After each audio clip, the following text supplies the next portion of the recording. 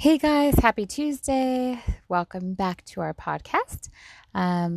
Today's lesson is going to be about illnesses, being sick. And I dedicate today's lesson to all the sick people out there because, at least where I live, the cold is going around and I am under the weather. That is an idiom expression that we use here in America in English. I am under the weather. All right, so the most common ways to ask about someone's health are: one, how do you feel? You can say, how do you feel, or how do you feel today? How do you feel? Number two, how are you feeling? Three, is everything okay? Those are the three most common ways to ask about someone's health. And the ways that they can respond typically vary. They can be from, I'm fine, I feel sick, not so good, not very well, I don't feel well, or I'm sick. Those are the most common ways that people will respond to, how are you? How are you feeling? When you see or hear that they are not well, then you can ask, what's the matter? What's wrong?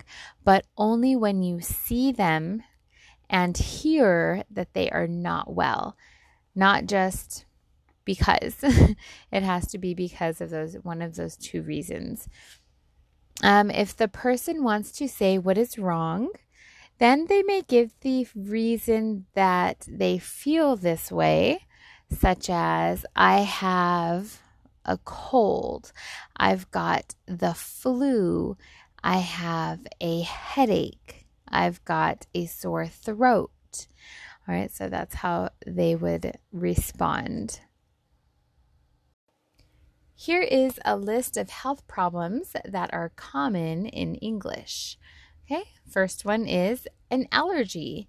It is a medical condition that causes you to react badly or feel sick when you eat or touch a particular substance. Next, asthma, a respiratory condition where spasms in the lungs cause difficulty in breathing. An asthmatic uses an inhaler to calm the spasms. This is horrible. I had this when I was a child. Not fun at all. I no longer have it, which is good. And the next one is a backache, a prolonged pain in the back. A broken leg, when a bone in the leg is broken. A broken leg is put in a cast to help immobilize the leg so that it heals quicker. Other parts of the body with bones also can be broken. For example, a broken arm, a broken wrist, a broken foot, so on and so on. Cancer, a serious disease, caused by an uncontrolled division of abnormal cells that kill normal body cells in a part of the body. A cold, a common viral infection which causes mucus to run from the nose, gives a sore throat, and often includes sneezing.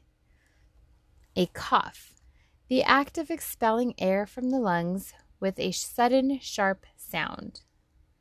Diarrhea, an illness in which feces are discharged from the bowels frequently and in a liquid form. An earache, pain inside the ear. A fever, an abnormally high body temperature, usually accompanied by shivering and a headache. The flu is the common name given for influenza. It is a contagious viral infection of the respiratory passages that causes fever and severe aching. A headache, a continuous pain in the head. Heartburn, a form of indigestion felt as a burning sensation in the chest. It is caused by acid regurgitation into the esophagus. The measles, an infectious viral disease causing fever and a red rash on the skin. It typically occurs in childhood. A rash, a lot of small red spots on the skin that are usually itchy. A sore throat, a condition of pain in the throat typically caused by the inflammation of it. A sprain, an injury to a joint in your body, especially your wrist or ankle, caused by suddenly twisting it. A stomachache, the pain in a person's belly. So this one can be spelled two different ways. In America, we use it as just one word. In Britain, they use it as two words. A sunburn, when the skin becomes red with inflammation as a result of overexposure to the ultraviolet rays of the sun. And a toothache, the pain in a tooth or teeth. The differences between sick and ill are not that huge. Sick is less formal than ill, and ill is more formal.